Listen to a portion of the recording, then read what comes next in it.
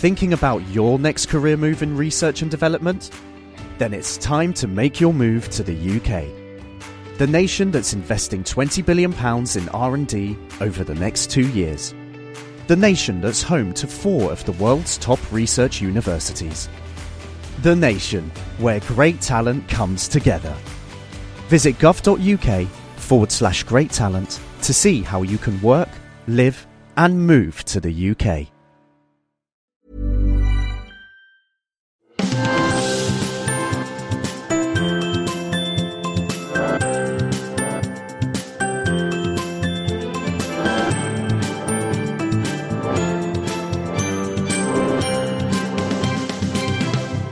Hello, welcome to this week's Naked Scientist with me, Chris Smith, and also with Ginny Smith. This week, we look into the science behind airport security. We'll be building bombs in the name of science, seeing how sniffer dogs can lend a paw, and finding out why robocops may be the security guards of the future. Plus, in the news, the science behind fighting flab. Fasting might be the way to lose weight, scientists are saying. Also, with help from a gecko, Spider-Man has become a reality, and why bankers have a tendency to cheat. The Naked Scientist podcast is powered by ukfast.co.uk.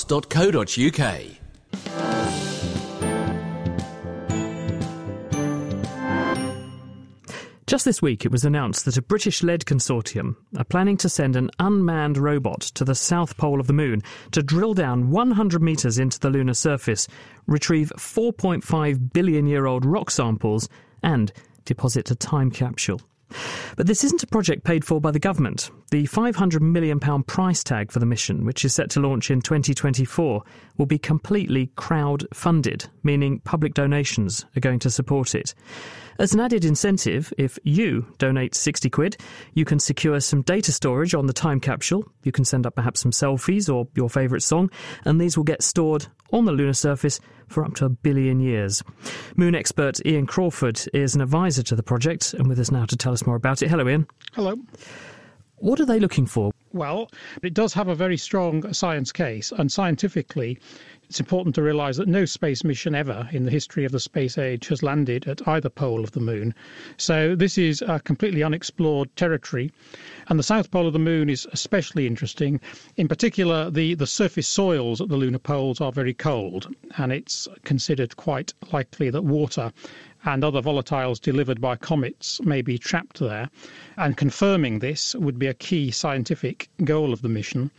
But also the south pole of the moon sits just within the giant South Pole Aitken Basin, which is the biggest impact structure known in the solar system, and it's on the far side of our moon, and it's 12 kilometres deep. And it's deep enough that it may have extracted samples from the lunar mantle, which we haven't got samples of yet. And if we could sample lunar mantle material, then in terms of confirming our theories for the origin of the moon and how similar the moon is to the Earth, then samples of the lunar mantle are of particular scientific interest. So those are the two main things, I think. There are also others. The south pole of the moon is a possible site for astronomical observations of the wider universe and various other things, but that's the main science case. It sounds like a pretty compelling case and will answer some important scientific questions. Given that the Europeans have just this month spent about $1 billion getting to a comet to learn a bit more about where our solar system came from, why is this something that is being crowdsourced? Why aren't governments paying for this? Well, I don't think these are mutually exclusive, are they? I mean, I think I can see very strong reasons why governments should fund lunar exploration, but then there are very strong reasons why governments should fund the exploration of comets and Jupiter and Mars, and the solar system is a very big place. So I'd be delighted if governments were to spend more exploring the moon, but given that governments and government-funded space agencies don't have the resources to do everything that they would like to do, and arguably that they should do, this is an alternative model, really, where people who perhaps wish that their governments were spending more, people who actually would be delighted if more of their taxes went on space exploration rather than other things, but that's not happening. This is an opportunity for people who feel like that to get involved. I mean, it's completely voluntary, of course. You just go to the Kickstarter website and contribute if you wish. But if you do think that government should be spending more, in a sense, this is a way for people to put their money where their mouths are, really, and just get involved in space exploration. The average Kickstarter campaign isn't for 500 million though, is it? This is a pretty substantial amount. Do you think you're going to succeed and raise this money? This Kickstarter campaign, it's far beyond the resources of the Kickstarter. The Kickstarter is to raise $1 million in order to define the science case, define the engineering requirements, to set in place what would be required to gather this much larger sum of money by public subscription. Requires a huge amount of organisation. But the Kickstarter campaign is to raise an initial $1 million, essentially to get the project kick-started. That's why it's called Kickstarter. Absolutely. Let's just return to the moon surface for a moment then. So if you are successful and you can get this probe there, what will the probe do? Because we've glossed over that and said it's going to get some samples, but how is it going to get those samples and what will it do with them? So the key science drivers is to land at the south pole of the moon and to drill to somewhere between 20 metres and 100 metres and extract the samples, which would then be studied with a suite of instruments.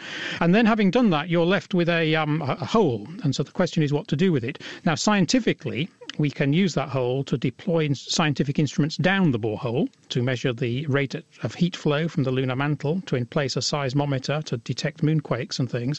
But in addition, the idea is, having extracted the borehole, drilled the hole for scientific purposes, it's then available in which to place these time capsules. And really, 100 metres below the lunar surface at the lunar south pole, essentially this time capsule will be there forever. It'll still be there when the sun becomes a red giant. Will the data still be readable? Because I know that the Doomsday laser discs, just 20 years after they were made, can't be read anymore. They've all deteriorated. So there are many possibilities, of course, and I'm not the person to talk to you about them because it's my job to advise on the science case.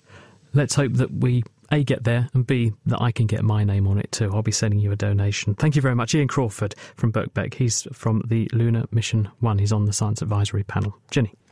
On to something a bit closer to home now, and we hear a lot in the media about fad diets. You may even have tried a few yourself. One of the more famous ones is the so-called 5-2 diet, also known as intermittent fasting, which involves drastically cutting down calories on just 2 days a week.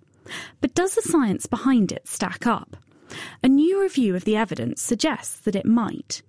One of the researchers who's been putting this diet to the test in laboratory mice and in humans is Mark Matson from America's National Institute on Aging, as he explained to Kat Arney.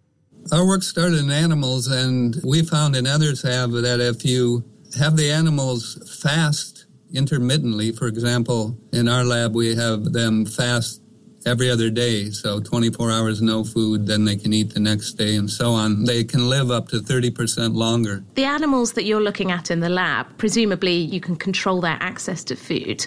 What's the evidence that this kind of restricted diet may have benefits in humans? Yeah, so far there's been only a few controlled studies. Dr. Michelle Harvey at the University of Manchester, and she works with women at risk for breast cancer because of their family history and also they're overweight. There were over 100 women. They were divided into two groups. One group, we had them reduce their daily calorie intake by 25%, so counting calories each day. The other group, we had them 2 days a week eat only one modest meal of about 500 calories. We followed them for 6 months, and we found that both groups lost weight, but the women on what's now called the 5-2 diet lost more belly fat, and their ability to regulate glucose was improved more than the women who counted calories every day.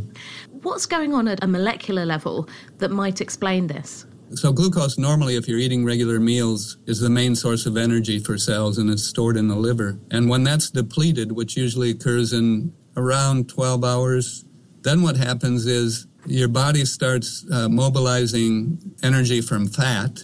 So that's one major change that happens, probably explains in part loss of belly fat in the study we did.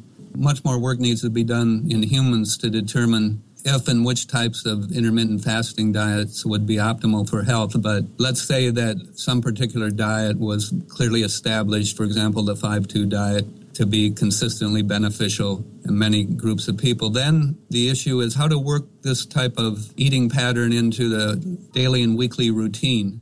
Saying is one thing, but doing is quite another. Whilst the 5-2 approach may have its weight loss benefits, is it actually feasible to periodically fast for months on end? Whilst making a BBC Horizon documentary, Dr. Michael Mosley tried fasting for 2 days a week, and he's written a book about his experience. So on a Monday, I get up and I have some scrambled eggs for breakfast because the protein keeps you fuller, and that's about 180 calories. Then I skip lunch, and in the evening I have a pile of vegetables and, say, a bit of fish, and that's probably about another 300 calories. So the whole lot adds up to maybe 500-600 calories. So I do that on Monday, Tuesday, eat normally, Wednesday normally, and on Thursday I kind of do the same thing again. And I did that initially for 12 weeks, and in the course of that I lost around 9 kilos. And what was really good is almost all of it was fat. So my body fat went down from 28% to 21%. How did you feel, particularly on the days when you were restricting your calories? Did you feel lightheaded or did you just get on with things? I just got on with things. I actually found that I became more energetic. And the evolutionary perspective on that one is that, our remote ancestors, they had feast and famine. If they didn't have food, they couldn't just kind of lie on the floor and wait for food to come. They had to get out there and become more active. And that's what drives you. I think there are lots and lots of myths about food. And one of them is this thing called starvation mode. If you don't eat regularly, then your blood glucose will fall through the floor and you'll feel faint. And it is complete and utter nonsense. Along with the idea that if you stop eating, then your metabolic rate immediately slows down. Because the studies I've looked at, where they have taken volunteers, kept them without food for 6 days, the metabolic rate actually goes up. It is only in periods of prolonged starvation and when you lose a lot of weight that your metabolic rate goes down. So there is a lot of myths out there which need to be hit over the head. As a human being, I go, wow, that sounds amazing. But as a scientist, I go, you're just one person. That's not exactly scientific. What does the science say about this kind of approach? Well, the science is very strong, certainly from the animal data. Dr. Mark Matson has done a lot of stuff. Krista Barrady has done a lot of things. Dr. Michelle Harvey up in Manchester has similarly done some pretty big trials.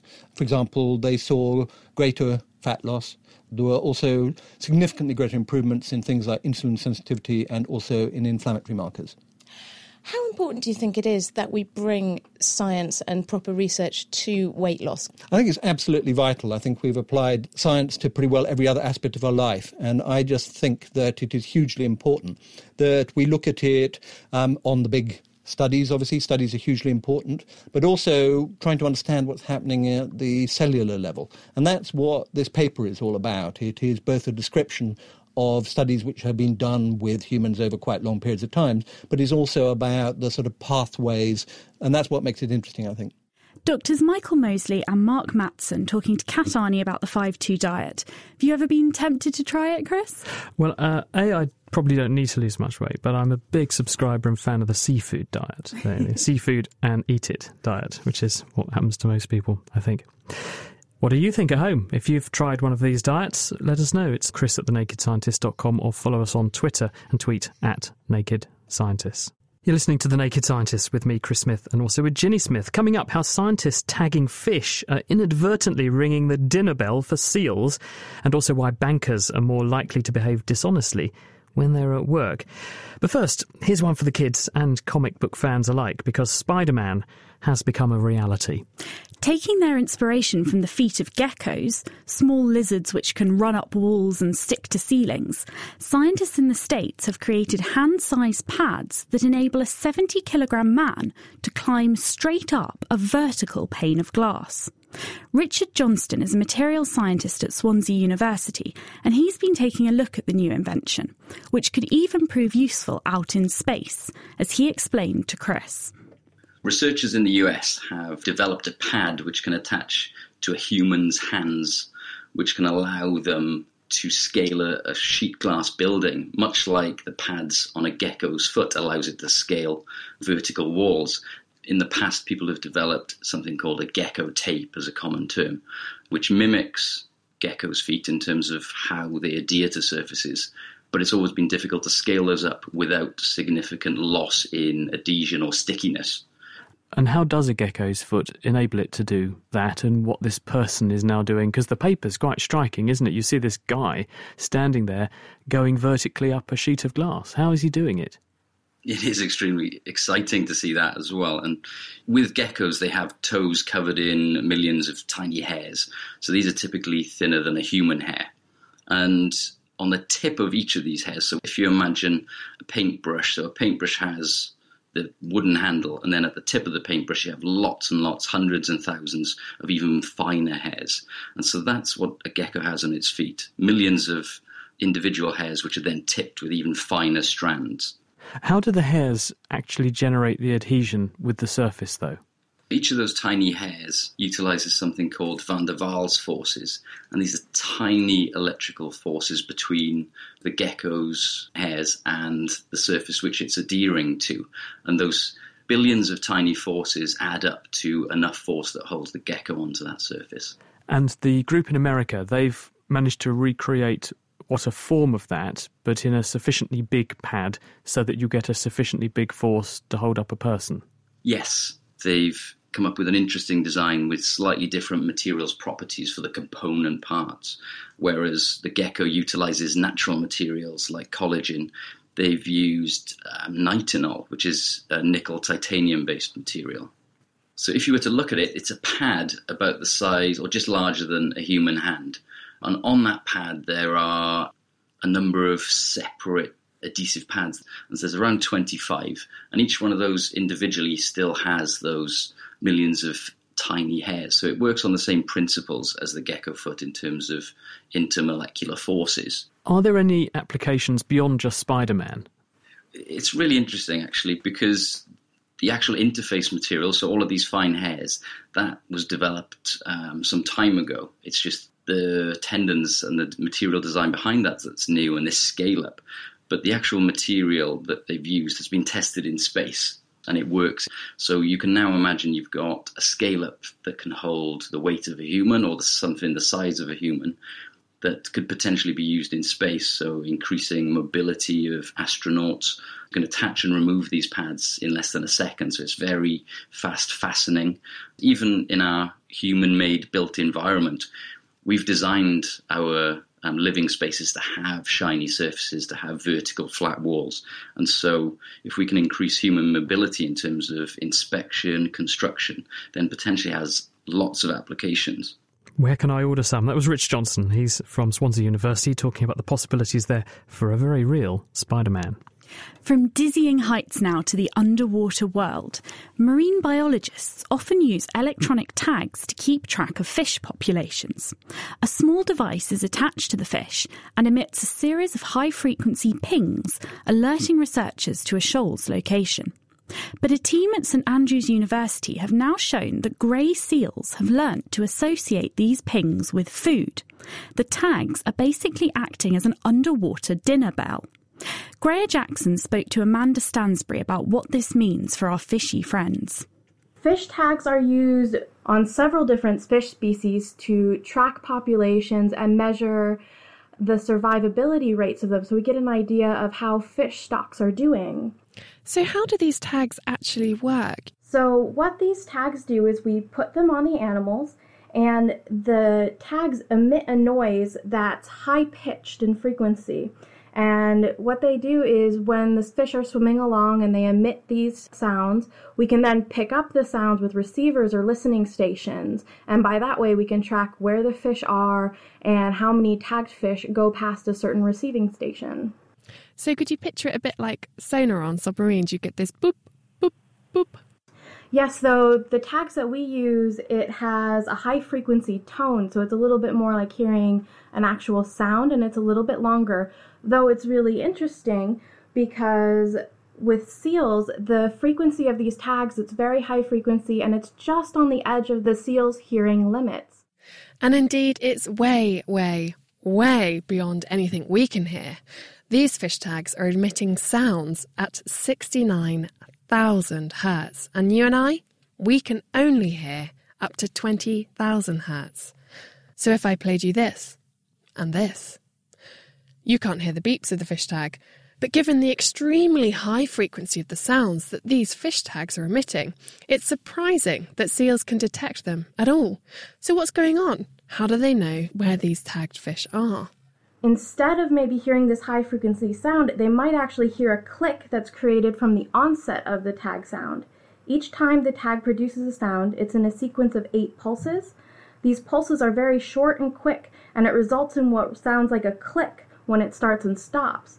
With a bit of clever digital manipulation, we changed the frequency of the fish tag beeps so it would be within the human hearing range. These clicks essentially act as a giant dinner bell. Fish, anyone? Past research had known that the seals might be able to hear these sounds, but our study is the first to show that they learn to use the tags to their benefit and find their prey. Has this behaviour been seen in the wild before? Could it not just be a case of these seals learning to know what these sounds meant within your tests? Currently, there aren't any known studies that have tracked this in wild animals. However, we do think this might be occurring. For example, in wild salmon that have been tagged, some salmon have been tagged with acoustic tags, just like the ones we use, and other salmon have been tagged with silent tag. It doesn't make any noise. And when we look at the survivability of these animals, the acoustically tagged salmon are less likely to survive. And presumably, we're thinking that predators might be finding them, and that's why the tags might be having an effect in wild populations. So this is presumably great news for predators, but not so great for their prey, because I'm guessing we're tagging these fish stocks because they're in decline. And given that there's also a lot of research on how these human-made noises like boat engine stuff have negative impacts on marine life, should we therefore be rethinking even, how we track and monitor not just fish stocks, but also birds and other mammals as well? Yes, and so what's really important with this is when we tag animals, we need to consider the entire ecosystem that they're in and the other animals that are in the environment, whether they can perceive the tag. It's important if we put tags on prey species, if they're around predators, we don't want to inadvertently decrease their numbers. But also vice versa, if we were to put tags on predators, then prey might hear predators approaching and evade them. And so we need to be really careful when we introduce these sound systems into an environment on what kind of an impact they'll have. Amanda Stansbury from St Andrews University. It's incredible, isn't it? You think you set out to try and help something and accidentally turn it into lunch. Bankers are amongst the most publicly distrusted professionals at the moment, and this appears to be a label that they actually deserve, because a new study has shown that when bankers are thinking about banking, they are much more likely to behave dishonestly. Researchers at the University of Zurich asked more than 100 financiers to play a coin tossing game and report the number of heads or tails they threw, knowing that they would get a financial reward for every head they reported. When they played after answering questions about their home lives or leisure activities, they totted up the coin tosses honestly. But if they played after being put into a banking mindset by talking about their jobs beforehand, then they began to cheat, really quite badly. Michel Marichal. So we wanted to analyze whether the business culture in the banking industry favors dishonest behavior. We found in a survey that actually the image of the banking industry is quite poor. So people think that bankers are more dishonest than criminals. We're not only interested in the level of dishonesty, but whether the culture in the banking industry is likely to favor or tolerate dishonest behavior. And what did you do? How did you explore that? The goal is to measure the influence of the culture, and this is not an easy task.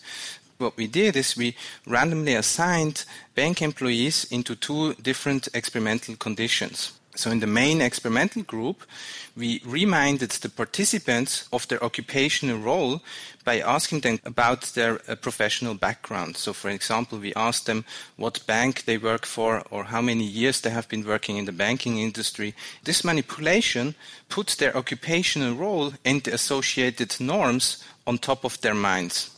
And in contrast, we had a control condition asking them a question about their, for example, leisure activity. I see. So what you're trying to do is put them in the banking mindset before they do the tasks in your study, or put them into a more kind of outside work mindset and see whether when they're in their workplace mindset, their level of honesty differs. Exactly. So subjects were instructed to flip a coin 10 times and to report the outcome of these coin tosses. And they knew in advance for each coin toss whether they would win $20 if they flipped heads or if they flipped tails. And because the subjects were unobserved while they were doing this task, it was impossible for us to identify who exactly cheated and who not. But we know that around 50% of the coin flips should have been successful if everyone would have reported honestly. So if you look at the whole group of them together, you can ask, is the proportion who are winning higher than chance would predict? And if so, that's telling you that there's some dishonesty going on. People are misreporting what their real coin flips were. Exactly. And you did this for people when they're in their banking mindset, having been primed by these think about your job words, versus people who are thinking about the golf course or going swimming or something. Did you see a difference between those two conditions? Yes, so we have basically two results. When the bankers thought about the leisure time, they were honest on average. So there was not much cheating. But when they were reminded of their occupational role, so when they were primed in the mindset of a banker, then they started to cheat significantly, which suggests the business culture, the norms in the banking industry favor dishonest behavior. How do you think that this finding, which is fairly dramatic, should be taken forward? What should be done, and can anything be done to sort this out? Is there any precedent for this sort of situation? The results suggest that banks should actually promote more honest behavior by changing the norms that are associated with the profession as a banker. But this will obviously take time and will require actions from various angles. Many experts have actually suggested that bankers should take a professional oath similar to the Hippocratic Oath for physicians. So, however, such an oath alone would not be sufficient. It's necessary that banks actually make a detailed analysis of their work routines to find out where and when the employees make critical decisions regarding norm obedience. And this will allow to generate common knowledge about what type of behaviors are actually socially desirable and which not, and also will allow that the peers enforce these new honesty norms. Michelle Maréchal with a little bit of proof about what many of us probably suspected all along about bankers. You're listening to The Naked Scientists with Chris Smith and me, Ginny Smith. On to our main topic for the week now, and we're delving into the science behind airport security. And yes, my phone is in flight mode.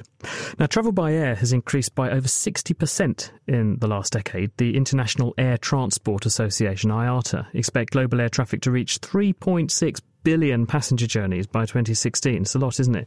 Currently, estimates suggest that at any moment in time, there are at least 1 million people airborne aboard planes all around the world.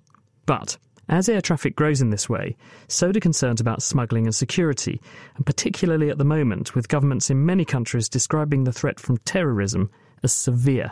So keeping people safe is a major priority, but the processes can be intrusive and can also cause unpleasant delays at airports.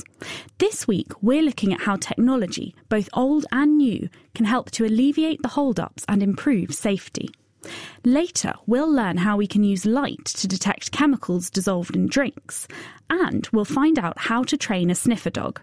But first, Jackie Akhavan is Professor of Explosive Chemistry at Cranfield University and works on how best to detect explosives, which she does by manufacturing them in the lab. Hi, Jackie. Hello there. So what kind of systems do we currently have for detecting explosives that you're testing your homegrown ones on? At the moment, the new systems is the SORS, which is a spatially offset Raman spectroscopy, where you can shine light and it'll actually go through a bottle into your liquid explosive. It's very, very new technology, and it's being actually brought into airports at the moment. So hopefully in the future, we should be able to go through airports a little bit quicker than we are now. And would that mean that I'd be able to take my bottle of water onto the plane with me rather than having to empty it out and then refill it? Realistically, yes. Oh, brilliant news. Are there any other kind of systems that are in place at the moment? There is another one that's being looked at, which is a PVS system, which is permittivity voltage sensing. And this is a new way that looking at their electrical properties, which is rather different than the SORS, which is the spectroscopic properties. Interesting. Now, I think I've heard that you've also been using bees to detect bombs. Is that true?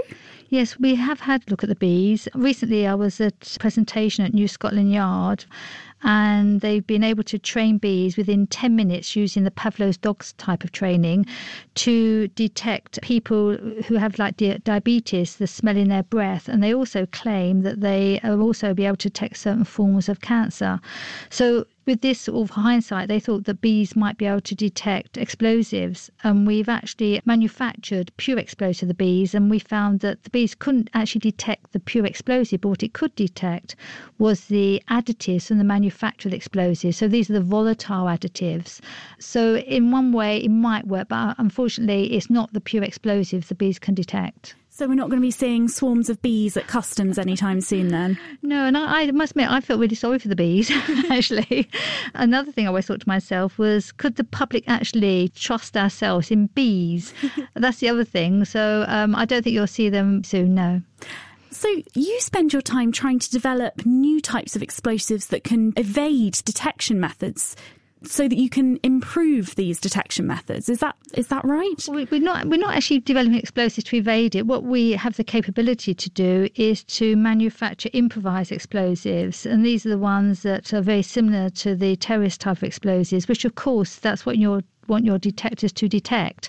And I must admit, most detectors will detect the explosives. The hardest thing is they go off with everything else as well, so like the perfume. So it's sort of non-goes, which are the most difficult things. What you might have in the bottle might not be an explosive, it might be shampoo, and it can still flag it up.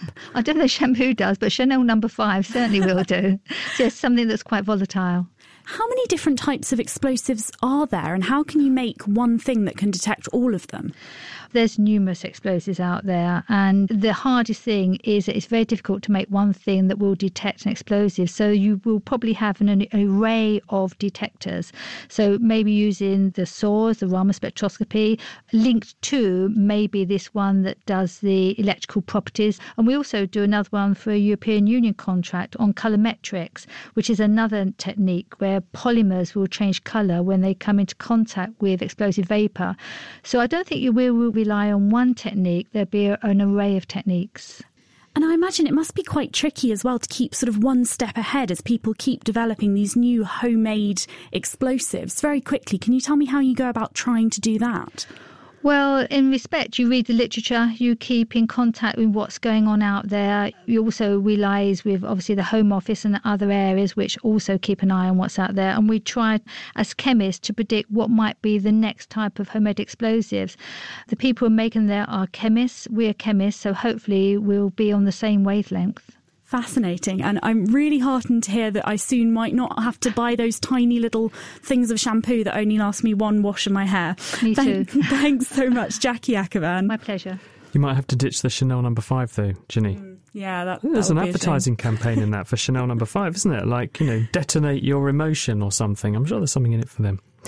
Now, one way to smuggle illicit cargoes, whether they're explosives or other substances like drugs, is in suitcases or your hand luggage. But because scanning and opening these to test them is relatively easy, criminals have changed their tactics. A recent trend has been for drugs to be dissolved in alcoholic drinks like rum. Now, this is a headache for customs officers because it means that they need to open and therefore potentially destroy bottles in a shipment to be able to test them. Now, scientists are fighting back using a light scattering technique we've just heard about called Raman spectroscopy that can see what's inside a liquid inside a bottle without having to open it. Amelia Perry went to meet the researchers behind the breakthrough. I'm currently with Dr. Tasnim Munshi and Dr. Richard Telford at Bradford University, scientists that are using a technique called Raman spectroscopy, which uses a trick of the light to detect drugs dissolved in liquids. Raman spectroscopy is a very useful technique. It's fast, easy to use, and with recent new developments in software, it's got to the stage where it doesn't need a trained scientist to use the instrument, especially in security settings. So how does Raman spectroscopy work, Richard? Raman spectroscopy works by shining a laser directly onto the sample. The light interacts with the sample and gives us what we call a spectrum, which is essentially like a chemical fingerprint of that sample. These can then be matched against databases that people have built up, and it then tells us exactly what that sample is. And this has obviously got great uses in finding drug samples in a forensic sense. With Raman spectroscopy, we can choose to focus the laser light directly through the side of the container that we're interested in. For example, we can focus that laser straight through the side of a bottle or through a plastic bag, and we can actually collect the spectrum from the material that's contained within that. We then moved into the laboratory in order to see exactly how this technique works. Upon entry into the lab, I was confronted by a rather large machine, which looked a lot like a microscope attached to a giant metal box, around 2 metres long in total. When turned on, the metal box generates a very strong laser beam that is focused through the microscope lens onto the drug sample, and the readout that is created, called a Raman spectrum, appears on the computer screen, ready for analysis. So I'm just going to bring into focus a very small crystal of the cocaine sample that I've put on the microscope slide, which is then going to allow us to expose that to the laser energy and acquire a Raman spectrum.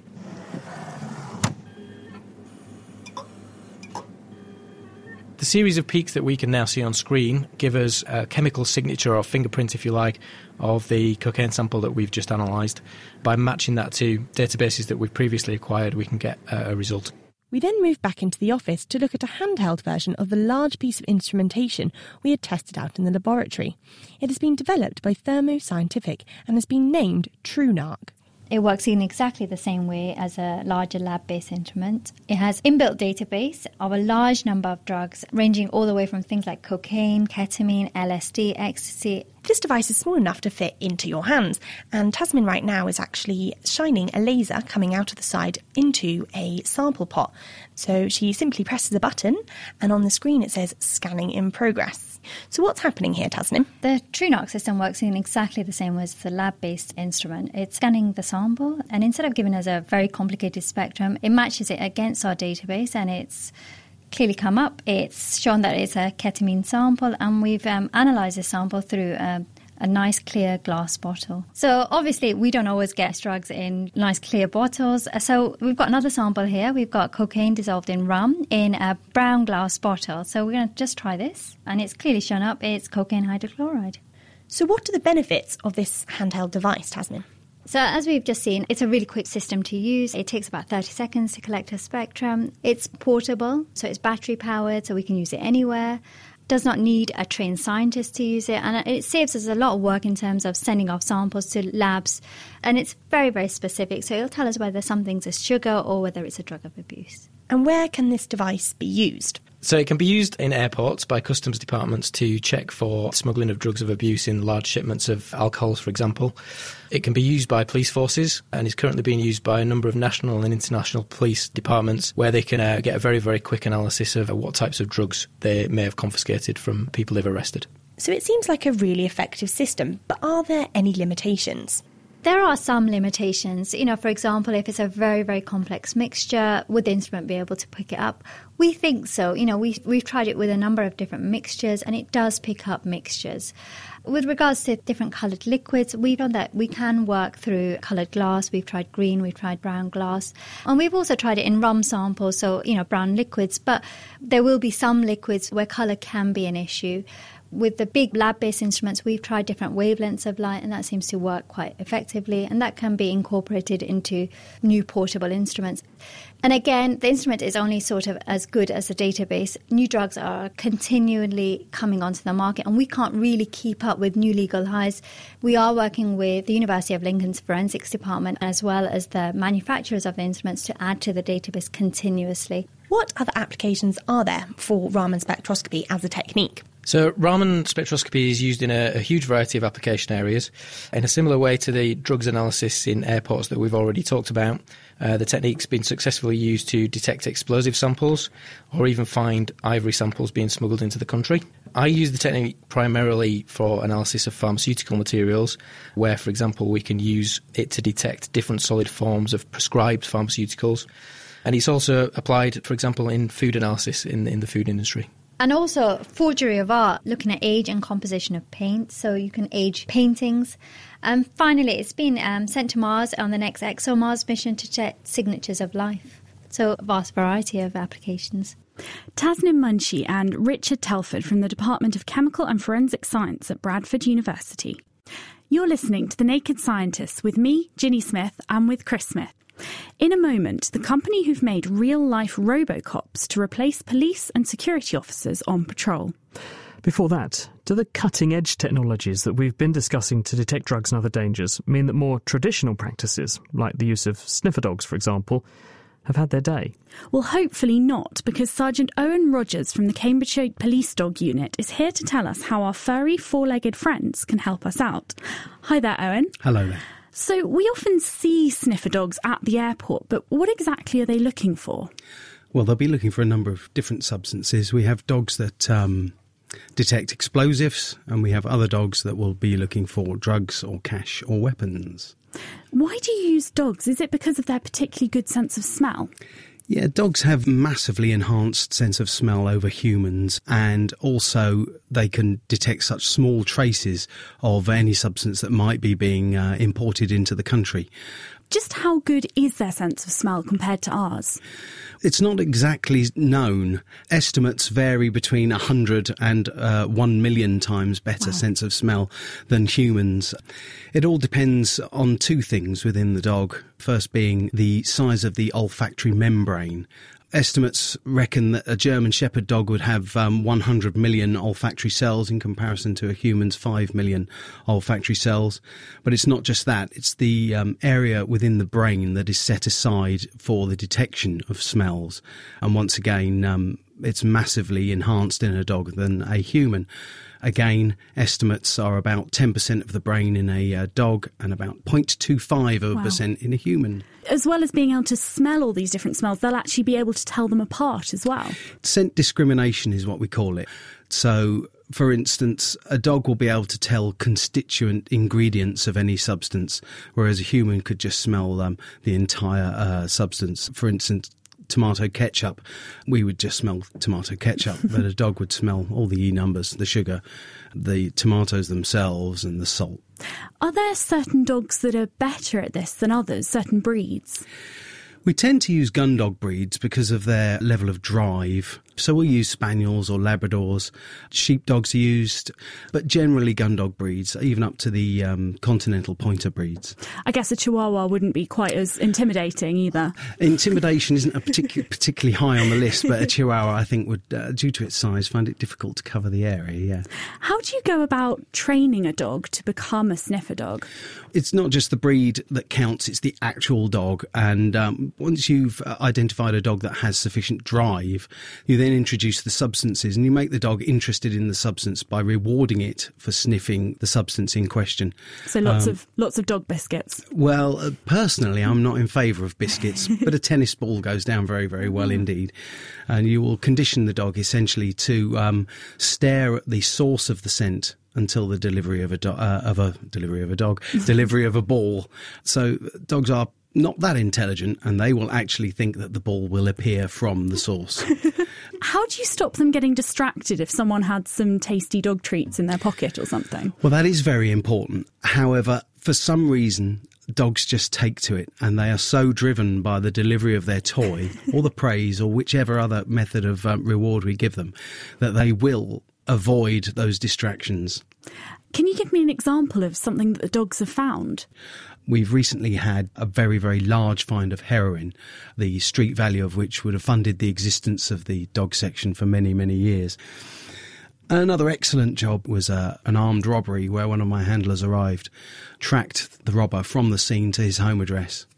They then found him, and then he got his other dog out and found the weapon that had been used in the robbery. So it's the whole thing that was all down to that one handler. Do you think there's any way, if you wrapped it in sort of lots and lots of layers, that you could ever hide the scent of something? Well, you have to be so forensically aware in order to ensure that there are no leakages of anything. And there is no scent without moisture, and as a result, over time, substances will dry out. So yes, there are ways of doing it, but you've got to be very, very good. And how long does it take to train the dog? And is it a case of once it's trained, then it's good to go for years and years and years, or do you have to keep refreshing them? It depends on what you're trying to achieve, but for the sense to become imprinted within the dog, it can take just a matter of a few weeks. But yes, you have to refresh the dogs very, very regularly just to reinforce the reward for the find that they have. Owen, have you got tons of this stuff at home for personal consumption? I've got loads of it. Have you really? No, and you must presumably have this material in the workplace and in the car for yes, dog retraining. Yeah, we do hold substances, and they are used regularly for training, yes. Owen, thank you very much. Owen Rogers, who is from Cambridgeshire Police Dog Unit. Now, from real-life canine detectors to the world of the robotic canine, and if you don't remember, Canine was Doctor Who's robo-dog. There's a US company, and they're called Nightscope, and they've launched a device called the K5, which bears a striking resemblance to R2-D2 in Star Wars. That was the robot that looked like a dustbin on wheels.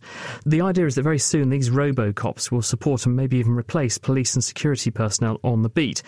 These robots are fitted with a range of sensors. They're updated continuously with crime and intelligence data from their locality, so they can even predict when and where crimes might be about to happen.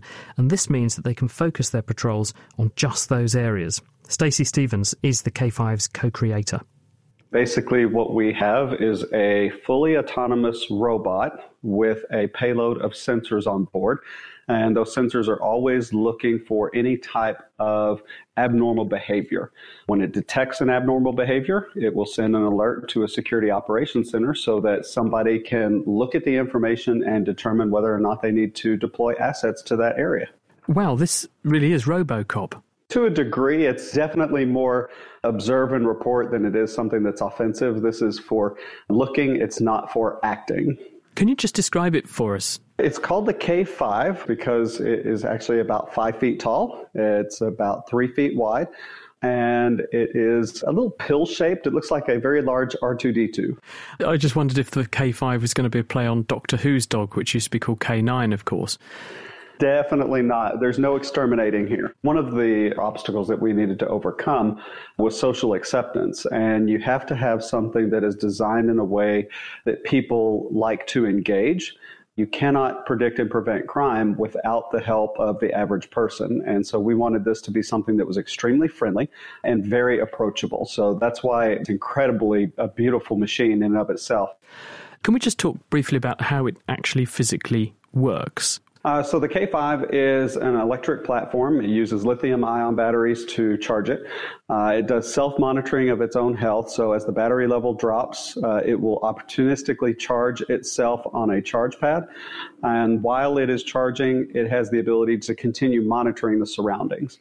On board each machine is a sensor payload that includes video, audio recording, hyperlocal weather, radiation, chemical, biological, airborne pathogen sensors, and all of those sensors are constantly looking for anything abnormal. So you have a baseline of activity.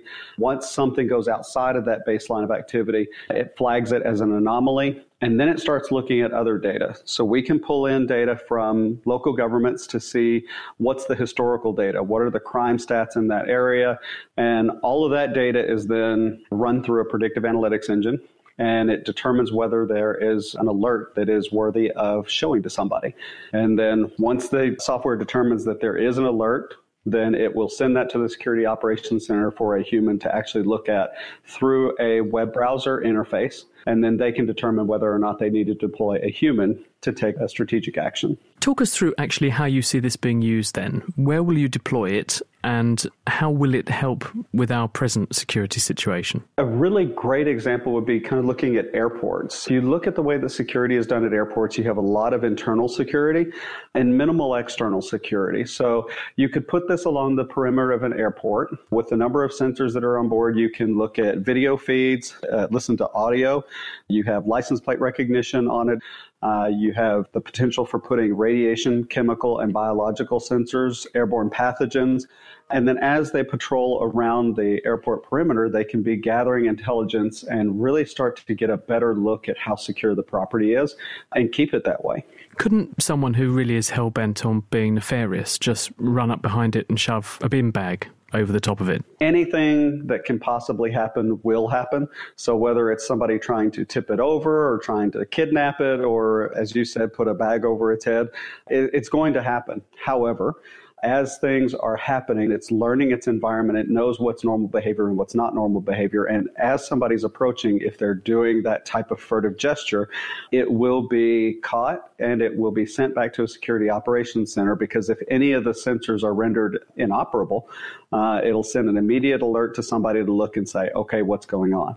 Secondly, We don't just deploy these in single unit applications. We deploy multiple units so they can watch after each other. So just because you've covered one doesn't mean there's not another one locally that can see what's going on as well. And what about sort of community-based policing? Could these be deployed onto the streets of towns or housing areas to keep an eye on people's cars or their houses at night? I think the long-term implications are very widespread. I think we have numerous different applications in which we can deploy the robots. Early on, our target was really to try to do things that were more easily accessible. So corporate campuses, data centers, anywhere where you would see private security like open-air malls and things like that, parking lots, parking garages. But yes, absolutely. What about the cost of these things, both in terms of actually making one and putting it in place, and then also operating it? We designed K5 with exactly that in mind. So we actually sell them as a subscription. All inclusive, it includes the robot, the maintenance, and the user interface. So it's incredibly affordable. Yes, indeed. That must be sort of cheaper, in fact, than paying a person to walk along the same route.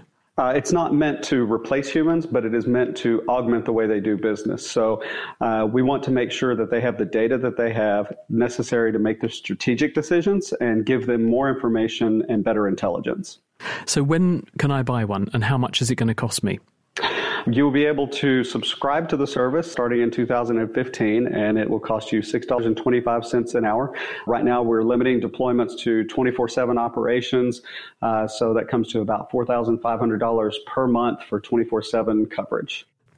Well, $6 an hour doesn't sound too expensive to me. It's cheaper than a policeman, I think, isn't it? That was Stacey Stevens with his RoboCop from Nightscope. And thank you also to our other guests this week, Owen Rogers, Jackie Akavan, and also Ian Crawford. Now, finally, for our question of the week, Sarah Shuston is taking to the skies.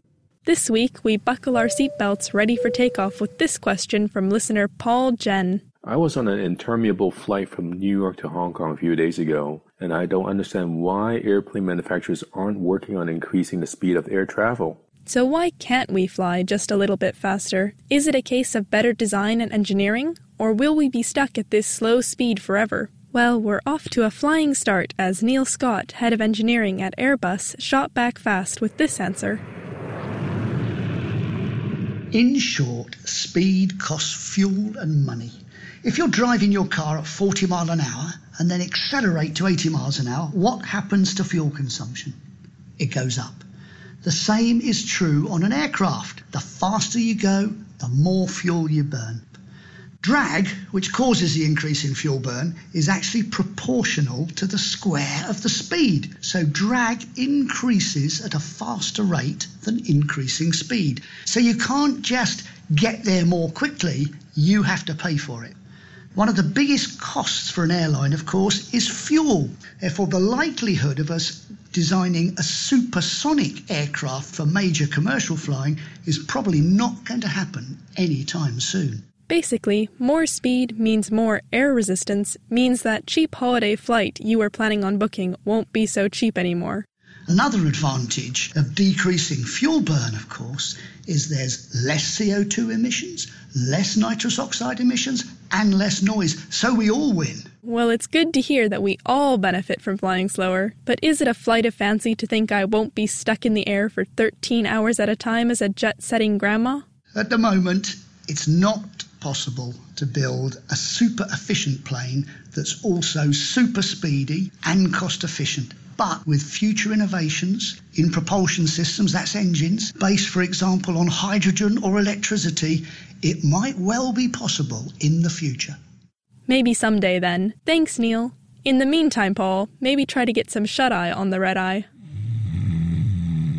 For next week, Matthew Boniface wrote in this yawn fest of a question. Why do I yawn and why do cats yawn? And can I catch a yawn from a cat?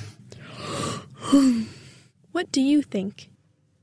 If you know the answer to Michael's question, you can email chris@thenakedscientist.com, find us on Facebook, tweet @nakedscientists, or join in the debate on our forum, thenakedscientist.com/forum. That is it for this week. Thank you very much to Amelia Perry and Greer Jackson for their help with production. And next time, do join us as we go surfing the internet and browsing the mysterious dark web. This is a place where you can apparently hire a hitman, steal someone's identity, and even buy drugs that you shouldn't be buying. We'll find out all about where it is and how to access it next week. The Naked Scientist comes to you from Cambridge University. It's supported by the Wellcome Trust, the EPSRC and the STFC. My name is Chris Smith, and thank you very much for listening. Goodbye. Thinking about your next career move in research and development? Then it's time to make your move to the UK. The nation that's investing £20 billion in R&D over the next 2 years. The nation that's home to 4 of the world's top research universities. The nation where great talent comes together. Visit gov.uk/great talent to see how you can work, live and move to the UK.